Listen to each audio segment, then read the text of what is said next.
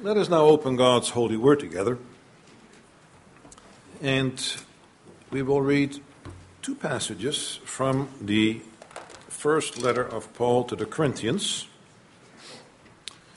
Chapter 15, we'll read the verses 12 through 28 and then 50 to 58.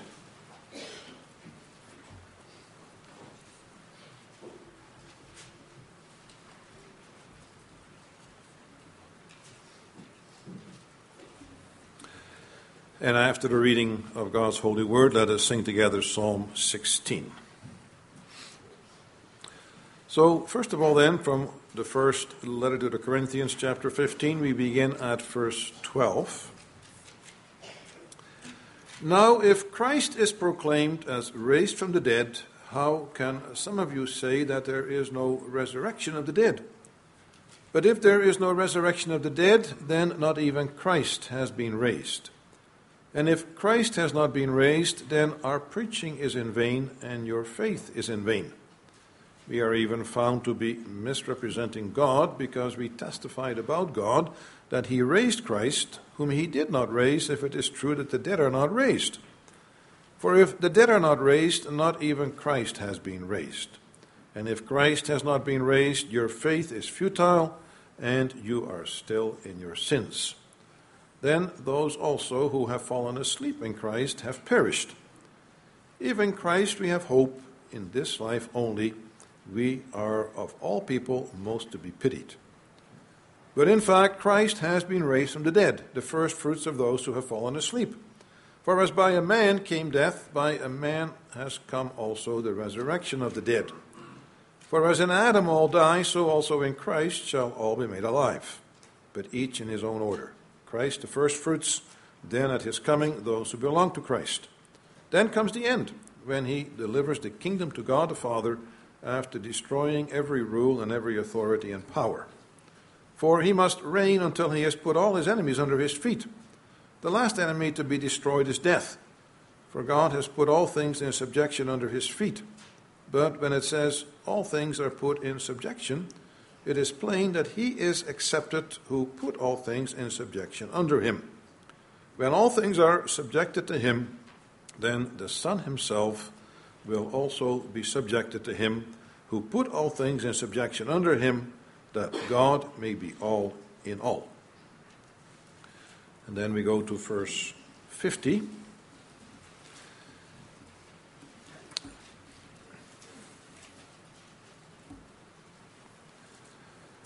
I tell you this, brothers, flesh and blood cannot inherit the kingdom of God, nor does the perishable inherit the imperishable. Behold, I tell you a mystery. We shall not all sleep, but we shall all be changed in a moment, in the twinkling of an eye, at the last trumpet. For the trumpet will sound, and the dead will be raised imperishable, and we shall be changed. For this perishable body must put on the imperishable, and this mortal body must put on immortality. When the perishable puts on the imperishable, and the mortal puts on immortality, then shall come to pass the saying that is written, Death is swallowed up in victory. O death, where is your victory? O death, where is your sting? The sting of death is sin, and the power of sin is the law. But thanks be to God, who gives us the victory through our Lord Jesus Christ. Therefore, my beloved brothers, be steadfast, immovable, always abounding in the work of the Lord, knowing that in the Lord your labor is not in vain.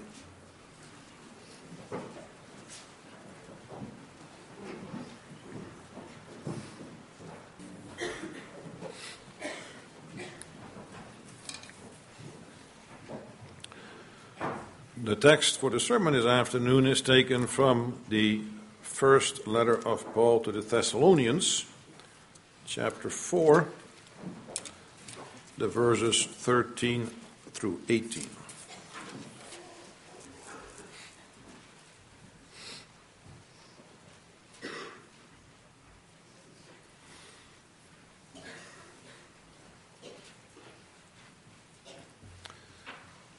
And there we read God's word as follows.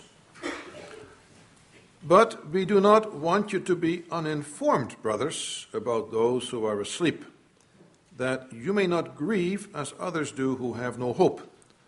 For since we believe that Jesus died and rose again, even so through Jesus God will bring with him those who have fallen asleep. For this we declare to you by a word from the Lord, that we who are alive, who are left until the coming of the Lord, will not precede those who have fallen asleep. For the Lord himself will descend from heaven with a cry of command, with the voice of an archangel, and with the sound of the trumpet of God. And the dead in Christ will rise first. Then we who are alive, who are left, will be caught up together with them in the clouds to meet the Lord in the air, and so we will always be with the Lord. Therefore, encourage one another with these words.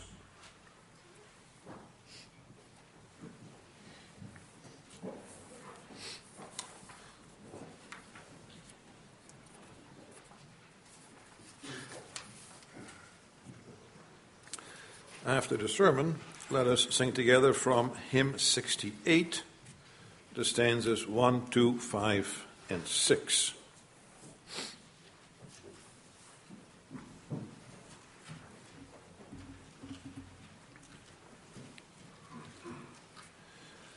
Beloved brothers and sisters in the Lord Jesus Christ, when you work your way through the letter of Paul to the Thessalonians, you learn of his great desire to visit that congregation again. Interesting that when you read about his first interaction with the Thessalonians, Acts chapter 17, you discover that he hadn't really had that much time to spend with the congregation. He went there, and after about 3 weeks, then already he kind of was facing pressure from the Jews who stirred up the local authorities, and before you know it, Paul was forced to leave town. So perhaps he might have spent as little as 6 weeks, if even that much, in Thessalonica, and yet by his short ministry there, he had been able to establish a congregation of believers, a very strong congregation that comes out in the first few chapters, where he also commends them for their great faith and their faithfulness. But because he only has spent so little time with them, you notice that he was really eager to visit them again. You read, for example, in chapter 3, verse 10, to supply what was lacking in their faith. Because, of course, there is always more teaching to be done. The congregation needs reminders and encouragement, all the more so when you could say spiritually it is still an infant congregation, barely established, barely on its own 2 feet, and then its pastor is torn away from it. So that need for supplying what is lacking, teaching, further encouragement, in a way you could say, well, that captures the nature of ministry to this day. But as we turn to chapter 4, kind of in the lead-up also towards our text, we see that Paul did not wait until he would actually be able to visit the Thessalonians before he set about this task of seeking to supply what was lacking in their faith. No, chapter 4 is the beginning, you could say, of where he begins to do this via letter. And if you look at the parts before our text, you see that he addresses them about sexual holiness, based on the fact that God is holy, and God has given us the Holy Spirit. He also reminded them of the need to keep on working faithfully as an expression of brotherly love. And it's interesting, as you read these things, then Paul is not saying that the Thessalonians were complete disasters in these matters, that they hadn't made any progress at all. No, he commends them. They're doing many good things, but he urges them to do so more and more. And that well captures the nature, you could say, of our Christian life. We have made some progress, but as long as we live on this earth, there will be an opportunity to do more and more what we have begun to do. Now, it's good to keep in mind that we are in this section where Paul was busy supplying what was lacking, especially in terms of reminding and teaching the congregation how to walk in a way that pleases the Lord God. And he continues to do that also in the text we have before us this afternoon. Because after giving instruction about proper Christian sexual conduct, proper Christian attitude towards our daily work, then Paul goes on to give instruction about grieving over those who have fallen asleep. And now this talk of grieving will undoubtedly have our attention, because we know that grieving is not limited to the time when an actual death occurs to a loved one, or even the time of the accompanying funeral. It's true that with time the intensity of grief over the loss of a loved one may lessen, but there will always be times of the year that will trigger memories, maybe birthdays, anniversaries. And when those events pass by again, then new waves of sadness may come over an individual as they reflect on a loved one who has left this earth.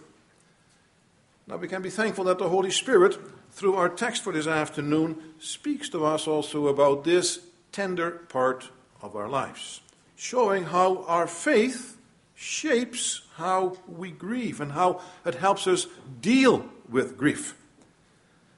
And that he may do his work of teaching, directing, comforting, I proclaim to you this afternoon, our grieving over those who have fallen asleep is shaped by the hope of the resurrection.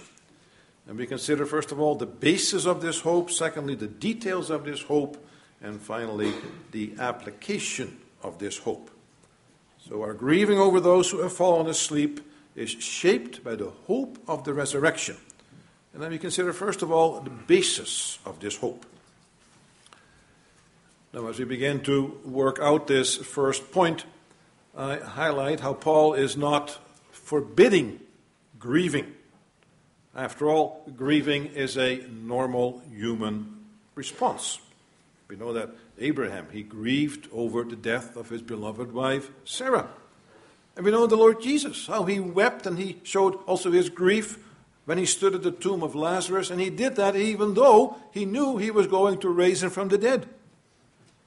Now, obviously, in the case of the Thessalonians, they were grieving also the death of loved ones.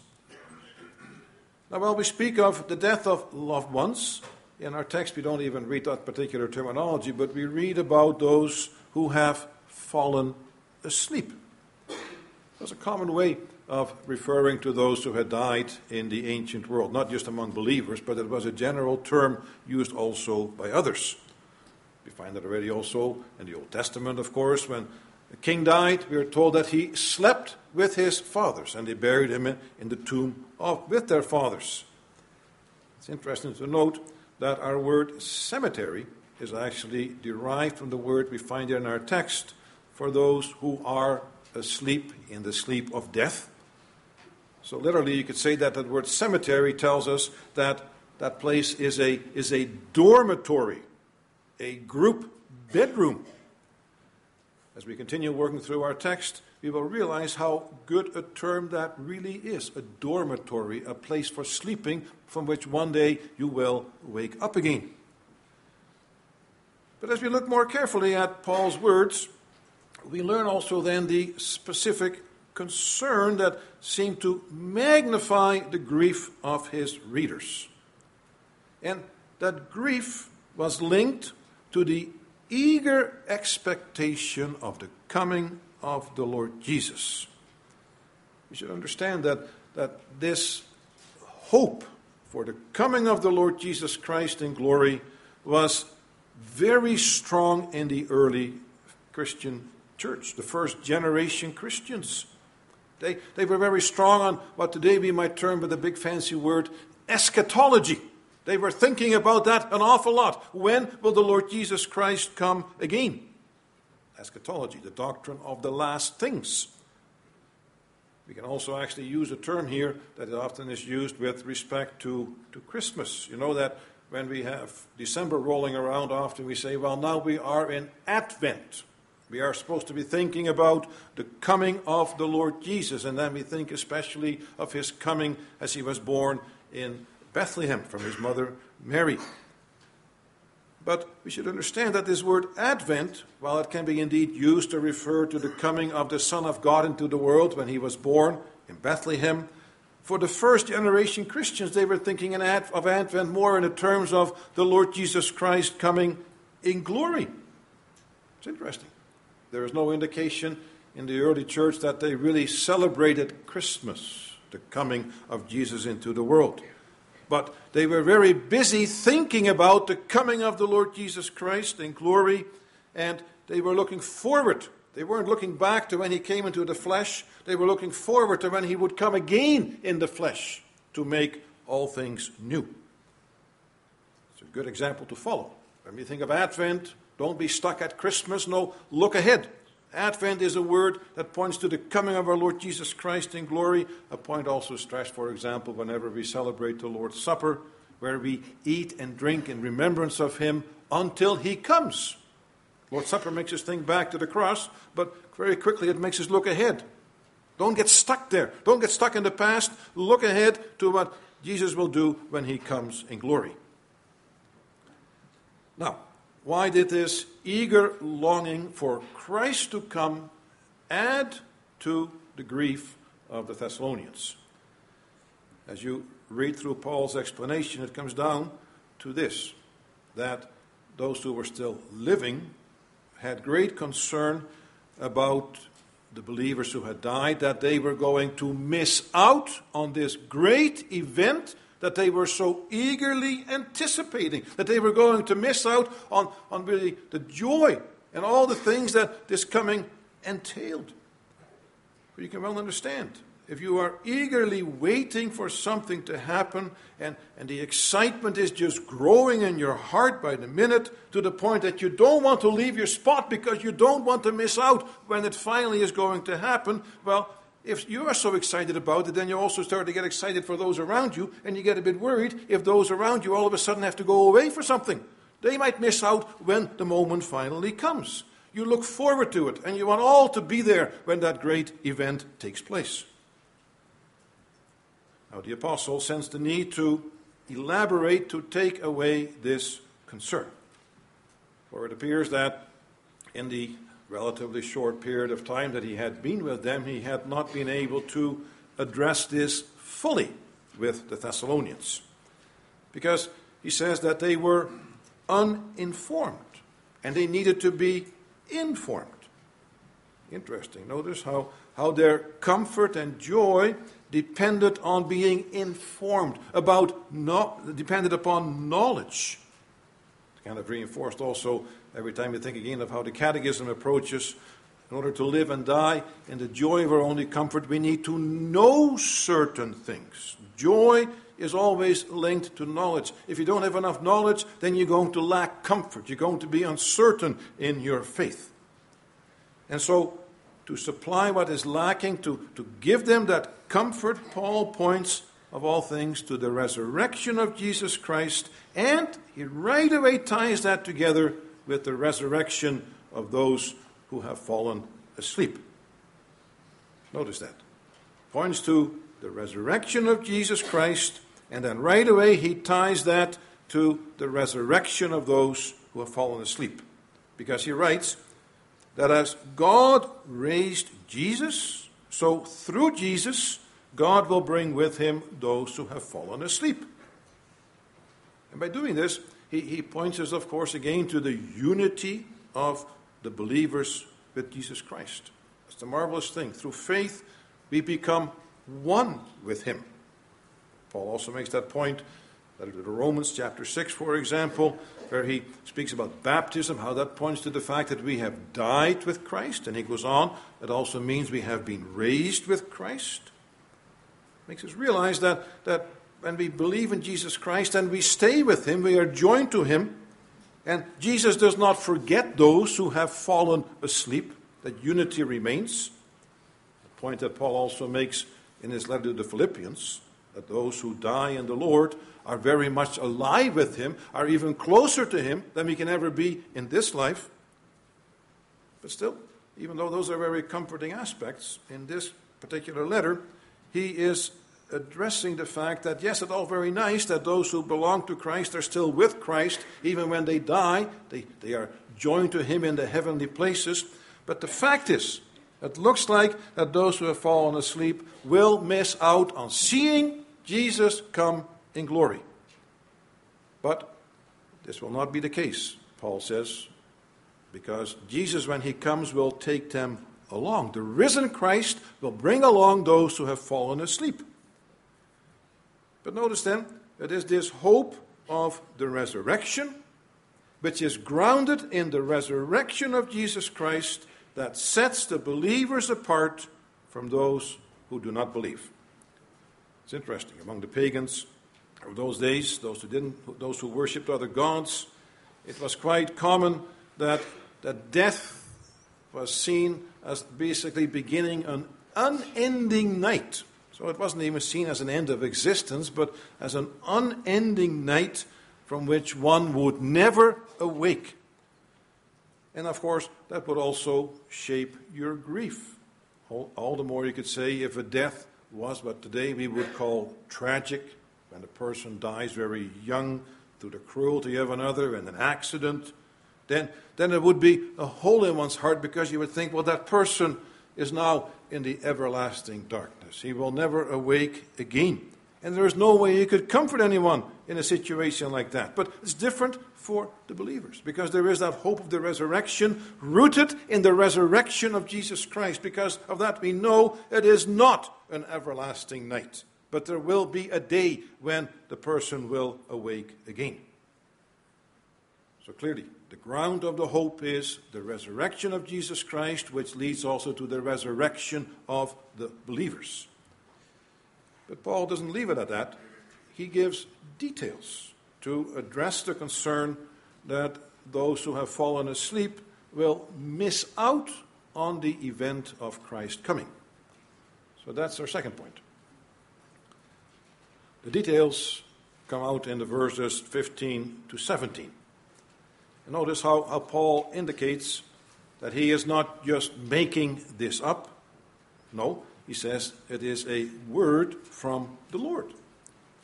Now, when we hear a phrase like that, a word from the Lord, that might refer either to something the Lord Jesus Christ taught during his ministry.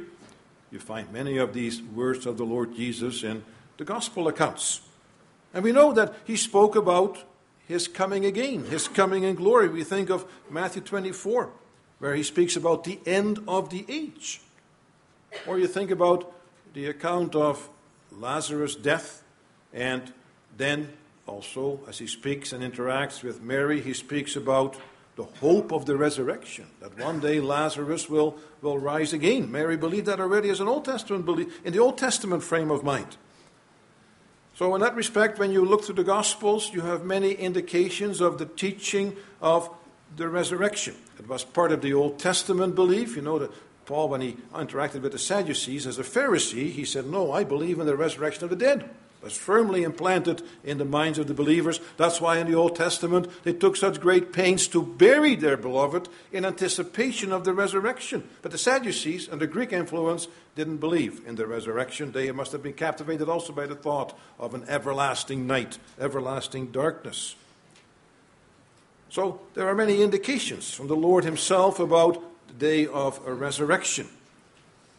But now, there is something else that is being communicated here in our passage that is not really found elsewhere.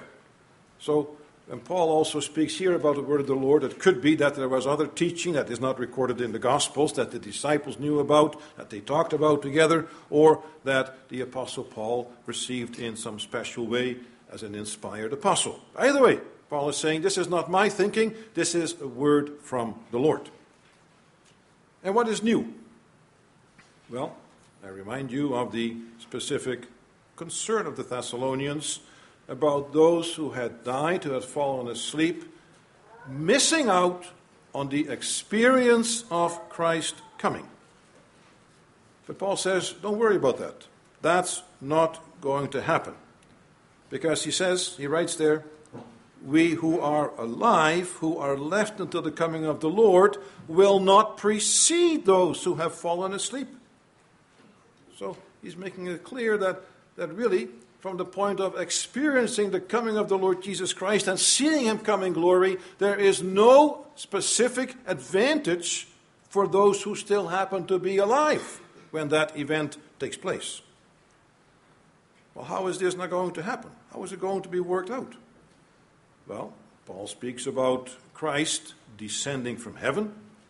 Of course, nothing new. That's what the angels also told the disciples. Acts chapter 1, after they had seen the Lord Jesus Christ ascend into heaven, they said to them, "You will see him come back exactly the same way as you saw him go, upon the clouds of heaven." Very visible, very public. It's also very evident, if we think of those words, by the cry of command, the voice of an archangel, and the sound of the trumpet of God. We have here an image of a king or a Caesar who would maybe be making a trip through his domain. He would visit various cities. He wouldn't kind of quietly sneak into the city, but there would be trumpeters ahead of him. There would be people shouting, "Caesar is coming! Everyone stand up! Everyone be ready to welcome him! Everyone there to cheer his entrance into the city!" Because those kings didn't enter quietly. They entered with an entourage. And the whole city would know, they would have known ahead of time that indeed they were going to be visited. Even to this day, world leaders, they tend to have themselves introduced. Here comes the President of the United States. Here comes the Prime Minister of Canada. Even for leaders today, there is that kind of announcement of their coming. Well, all the more so for the Lord Jesus Christ. A triple kind of announcement, the cry of command, the voice of an archangel, and the sound of the trumpet of God. No quiet affair. Not quiet in a sense like the ascension, only seen by the disciples, but very public, to be heard by the world. Now, this very public coming of our Lord should be noted because this particular passage we are dealing with right now is often used by those who speak about what is called the rapture. You might have heard about that, the idea of a rapture, where they speak about at a certain point in history, all of a sudden, the believers will be snatched out of the world, and then the world kind of goes on quietly, but no one really noticed when it happened.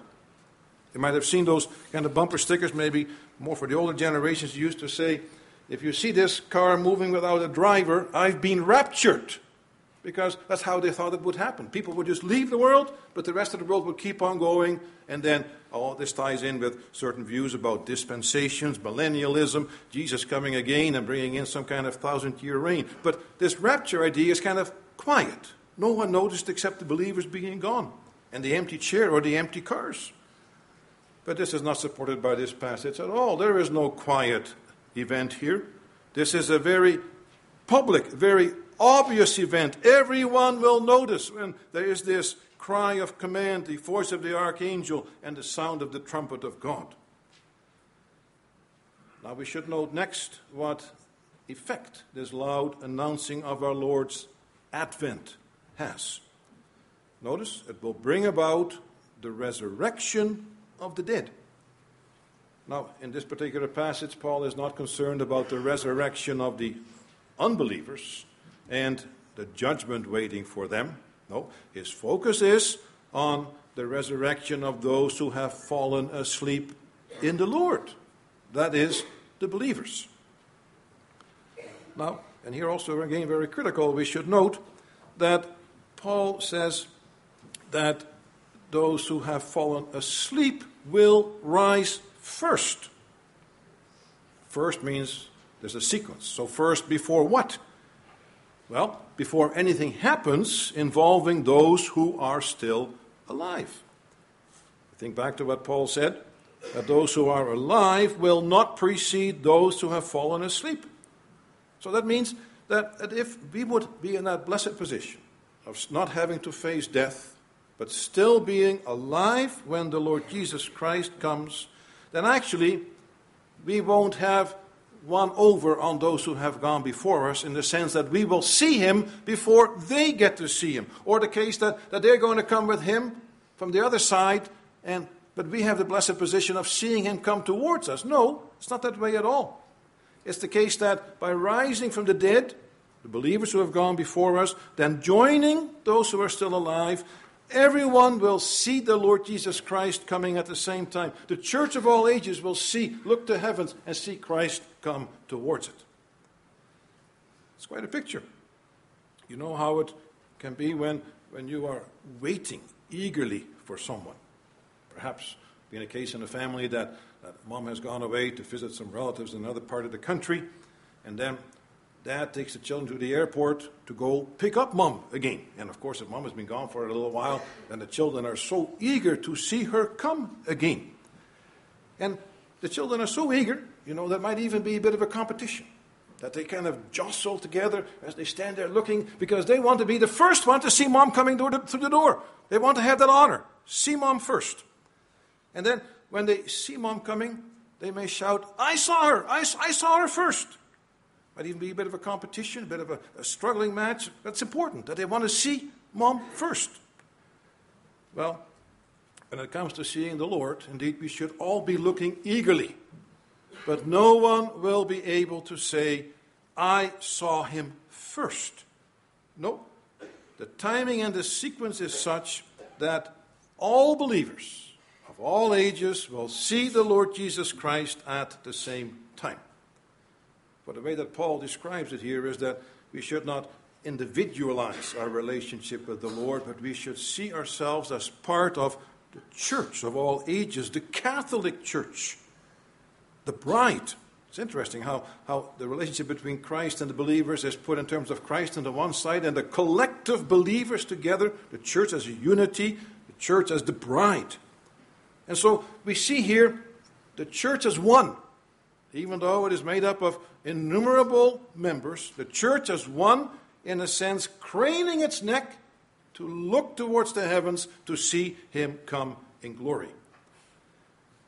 And in this case, the church as bride will not only see, but then also go up into the heavens to meet the Lord Jesus Christ. So it's not the case of Jesus comes with all the saints who have gone before, so one group and then the other group here. No, all the believers together. The church as one group meets the one bride, the one Savior.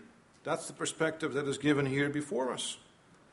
And of course, then there comes that promise to always be with the Lord. Because then the bride and the bridegroom, the bride again, the church as a collective, will always be with the Lord, and they will always live together happily ever after in the new heaven and new earth. Of course, I bring in some elements here from what we read also in 1 Corinthians 15, as well as Revelation chapter 20 through 22. But the main point here is that no one, not even those long departed, will miss out on that glorious event when Jesus comes again. Adam will stand beside Abraham, who will stand beside David, beside Paul, beside us, beside believers from the other side of the world, and we will all see our Savior come in glory. And all this leads to our third point, the application of this hope. Now, the application comes out in verse 18. Therefore, encourage one another with these words. And here we see how, again, doctrine is always practical. You can do something with it. Because facts help us live in the joy of faith. At the beginning of the passage, we noticed how Paul says that they were uninformed about those who had fallen asleep. And he didn't want them to be that way. And being uninformed, well, that might cause the Thessalonians to grieve as the world would grieve, as those who do not have the hope of the resurrection. Will take away their joy. Knowledge, again, is essential for comfort and joy. It's very encouraging. We can even translate the word encouraging as comforting, to know how all believers together will witness our Savior come in glory. But now we should note how Paul writes, encourage one another. This is so true when it comes to dealing with the death of loved ones. You know, in times of death, yes, we may know the right answers. They might be floating back there somewhere in our mind. We've learned those and we know the different passages of Scripture. But it is, as one author said, it is hard to bring our faith and our emotions together. We know it, but we don't feel it. It's hard to bring those two things together. And that's why we need others to remind us, to help us remember these words about Jesus coming. We need to remember that death, in effect, is sleep.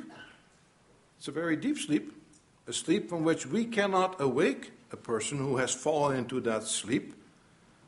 But what we can do, God will do through Jesus Christ. And because of Jesus Christ, who was died, who was raised from the dead, then it will become very clear that indeed it was a sleep in which the person entered.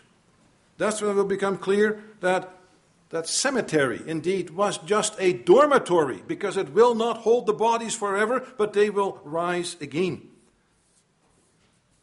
Now, as we work on out the application of this hope, there is another important aspect to keep in mind, so that our grieving will be different from those who have no hope. And what I mean is this, that in our society, which does not want to know God and is quite proud about it, it has become a trend to kind of do away with funerals. Don't really want to use that term too much anymore, but you know that people like to talk about celebrations of life or memorial services. And it sounds nice. People come together to recount the accomplishments of the person who died and the relationships that they enjoyed with that particular individual. And we know it is tempting as Christians to also kind of take an example from that and say, well, maybe we should do that too. Celebration of life, memorial service. But we should recognize, brothers and sisters, that doing that goes contrary to our very Christian hope. For to be sure, we may be thankful to the Lord for what a loved one has meant in our life, being a faithful, loving husband, father, member of the congregation, friend, many things to be thankful for. There will also be many good memories that will be worth to speak about, but in a way, those memories will also make the loss all the more painful. But if we are going to grieve in a Christian way, then we should not be so focused on looking back on what took place in the past, but we should be looking ahead. And if we understand our Christian hope right, we will also realize that one of the sad things of death is that the person died before the Lord Jesus Christ has reappeared in glory. Every death is a painful reminder that we are not there yet, which no amount of celebrating a person's life is possible to soothe over. So keep on looking ahead. And we need to encourage one another to look ahead to the day of the resurrection. And even then, not so that we will be able to catch up with our loved one again, but that we will together meet the Lord in glory. That we will together see him coming from the heavens, and we will meet him in the air, and then we will enter the new heaven and new earth. And in fact, of course, we do that already in principle, but do we always let that penetrate? You know, when we conclude the graveside ceremony, how do we kind of finish, you could say, even the whole formal part of the funeral? We often do that by singing or reciting the Apostles' Creed. Concludes with the words, I believe in the resurrection of the body and the life everlasting. That's our hope, and that's our comfort. It also makes our grieving different from those who have no hope. If we want to talk about celebration, if we want to grieve differently as Christians, then don't have a celebration of life, but have a celebration of hope. Look ahead to what we will have in Jesus Christ. That is something that will warm your heart. That is something that will carry us through in the end. Otherwise, we are no different from the world. All we're doing then is looking back, finding comfort in human accomplishments, rather than finding our comfort in Christ's accomplishment, what he has done. He has died, he has risen, and what he will do. He will come in glory, and he will raise all his children together, and we will meet each other in the air. That gives us hope. That gives us the ability to move on and face all the challenges that come and all the pain that will fill our heart. That's bound to come. But there we have something to hold on to. Celebration of hope. And so, brothers and sisters, let us impress on our hearts and minds that our grieving over those who have fallen asleep is shaped by the hope of the resurrection of Jesus Christ and our resurrection. It is grounded in the resurrection of Christ.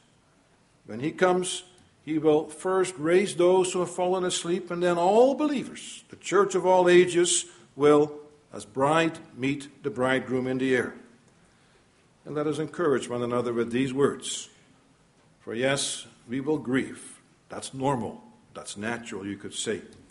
But we will grieve as those who have hope, and so always be able to go on. Amen.